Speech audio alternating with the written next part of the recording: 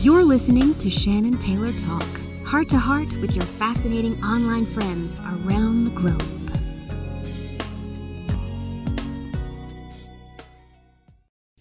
I can't tell you how often I do that in a restaurant or something. If I feel somebody if there's something going on, I have to tell them.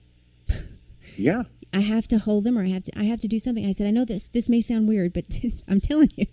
Well, you're obviously a crazy person, Shannon.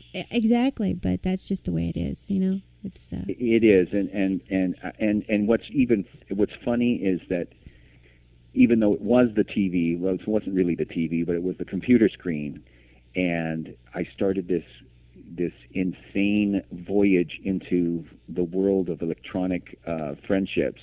Mm-hmm. And when I don't even know if I identified you as a beautiful person in countenance before I realized that something about you and something about the little, whatever IP address is at the end of your screen, something about it was important. And I wonder if there is a way, or if there is a energy that exists in that sort of small little electronic blip that brings people like-minded people together. I knew that you were like-minded. I don't know how. I just knew it. Mm-hmm. So we need to find another couple million more. But that's what's happening, and that's what I was saying with the Paskowitz power. I mean, it's vibrating particles. It's happening. I mean, we're pulling in people. Caroline Myss said that the mystics in the monasteries now this century and this paradigm is about mystics outside of the monasteries, that mystics today have to be in the world healing and helping people. Yeah. That they used to be cloistered, and just the vibratory essence of their light healed the area. People going to St. Francis of Assisi's grave and so forth, that... I understand, yeah. That the vibratory light coming from that soul light is healing. And we have that in different cultures for different things. But that's what I'm saying, is that what you have is a living vibratory light. But everyone has it. Yes. It's not, I mean... I cringe when I get identified as some sort of vibratory light man. No. I think that for God's sakes, it's wonderful that I possess, my, the switch, but I mean the rest of everyone else has got to get switched on. That's what I'm saying. Is that you have that, but there are a lot of lights. I identify a lot of little lights. I go out and tell people, this is a little bright light, and you're this, and I appreciate you for being a light. I appreciate you for being a light. We have to have more appreciation and live more in gratitude, and right. For people to see their own light. And we go around, but we don't see what we do. We don't hear what we do. It takes somebody else saying, you really said something that made a difference in my life. Or you did, and then the light gets bigger when you think, okay, I can help people by loving. Just by loving, you can right. heal. Just by loving. And I really noticed it with the people afraid to reach out and to just express, hey, kiss, I love you, and they're afraid of that because we're taught that it's personal, or you can't say love. I can't love. Oh, that's nice, but if we just really erase all those old concepts of what love is a general a prayer of healing. Love is a healing energy, and it's a prayer. When we say that, it's a prayer to you. Love is like oxygen. Yes. You get too much, you get too high. Not enough, and you're going to die. Yeah. Okay. Isn't that a great song? Yes. Now you're writing new music, aren't you? I am expressing all of these feelings in some songs, and I think it's my way of distilling all of this information to something that can be encapsulated in 3 minutes and 20 seconds. Because it's just, I mean, it feels so good to talk to somebody about it, to actually be recognized for embracing this type of lifestyle. But my frustration comes in not having a vehicle or an avenue to encourage more people to embrace their spiritual power. Another great quote, or I'm sure it's wrong, but I quote anyway. I think Jesus said, beat your swords into plowshares and let your spirit be your wealth. And I think what he meant was that anything you possess that can't be used to grow something is unusable. Yes. And unfinished, and your spiritual power is all you really need to aggrandize. And I just that Jesus guy kept saying good things. It just screwed with my mind. Jesus is kind of cool. And you know who else says some really awesome stuff? Is Nichiren Daishonin. Who is the disciple of Buddha. He's the 900 years after Buddha, or he was recognized as having the most powerful understanding of Buddhahood, and modern Buddhism, at least from a Japanese perspective, I'm not really sure, but they study the teachings of Nichiren Daishonin. And they're the ones that chant the Nomyo Horenge Kyo. Yes.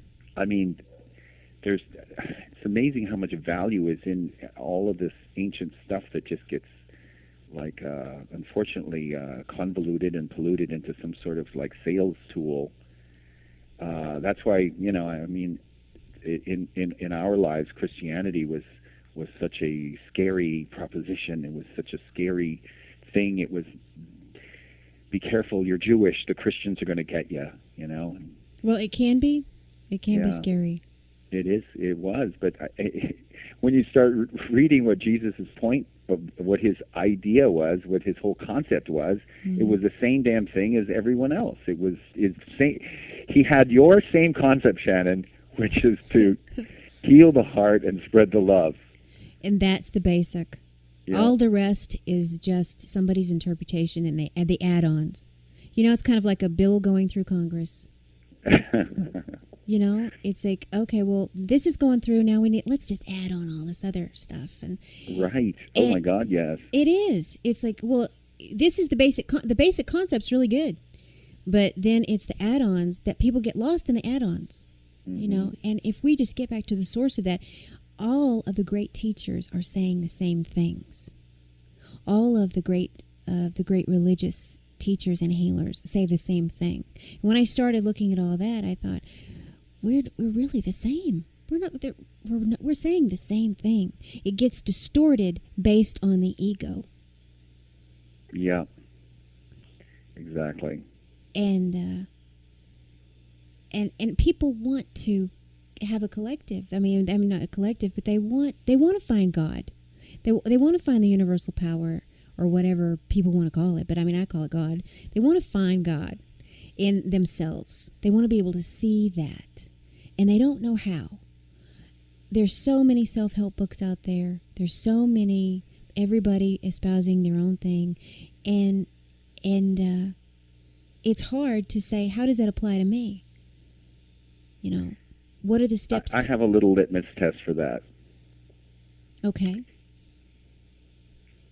You ask a person to imagine a ant crawling across the table, and you're having a lovely dinner, and it's a beautiful restaurant, and an ant crawls across the lily white sheet of your dining table, yes. And you reach over to remove the ant, and obviously you're going to kill it if you wipe it across the table. And ask yourself what your first instinct is when you point towards the ant and you move to remove it from the table. And 99.9% of the time, you're going to, if you're really honest with yourself, you're going to hesitate. Your first instinct is to let it live. Mm-hmm. And if you've felt that your instinct is to let that ant live, yes, then you've talked to God. Yes. The direct. And you don't need a book. You don't need a ceremony or a steeple or a Star of David. You just hit God straight in the head. That's right. You and God became one at that instantaneous moment. Now just extrapolate that for the rest of your life. You start with that and move on from there. What is your feeling about the next move that you make? What would God do? Exactly. And you decide, are you moving on in that direction? People always say, well, we have the right to choose between good and evil. And we don't have the right to choose between good and evil. We have the right to choose evil. Right. Because the state of good is what God is, where God exists. You have a choice to move away from that. But the idea is to say to the person that will kill the ant, well, let live and let live. I mean, don't choose the dark way if you can. I certainly can't. I choose the wrong direction faithfully. But I know it, and I'm looking to head towards the light at every chance I get. Every opportunity I have to choose, I look forward to choosing the right way. But you really don't know it's the right way unless you make that mistake, unless you go ahead and kill the ant. You don't know that was wrong. And then you feel bad. What's that? Then you feel bad. Then you feel bad. And you really do feel bad. Anytime you take a life, you're going to feel bad, whether it's a tiny, tiny, tiny life. Yeah. If you could have made a choice to set it free, you're still going to feel bad. Yeah. I feel bad just talking about it. Shannon, you've made me feel horrible. I do too. I mean, but our first reaction is to kill the, we're taught. We don't come in that way, but we're taught to kill. Yeah. And we have to unlearn those things, our reactions. We have to and that's where the stillness you're talking about, just quiet, is that coming into the stillness is that you can actually say, okay, what do I feel, and what's outside of me? What is a reaction that I've learned? Right. What have I learned, and what do I really feel? Yeah. But I'm sure what I really feel isn't connected to learning. It's connected to the infinite learning, which I call I have been sort of like plagued by the word God, and I call it a universal information stream, which sounds completely out of control.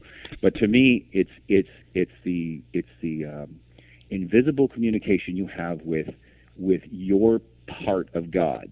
Yes.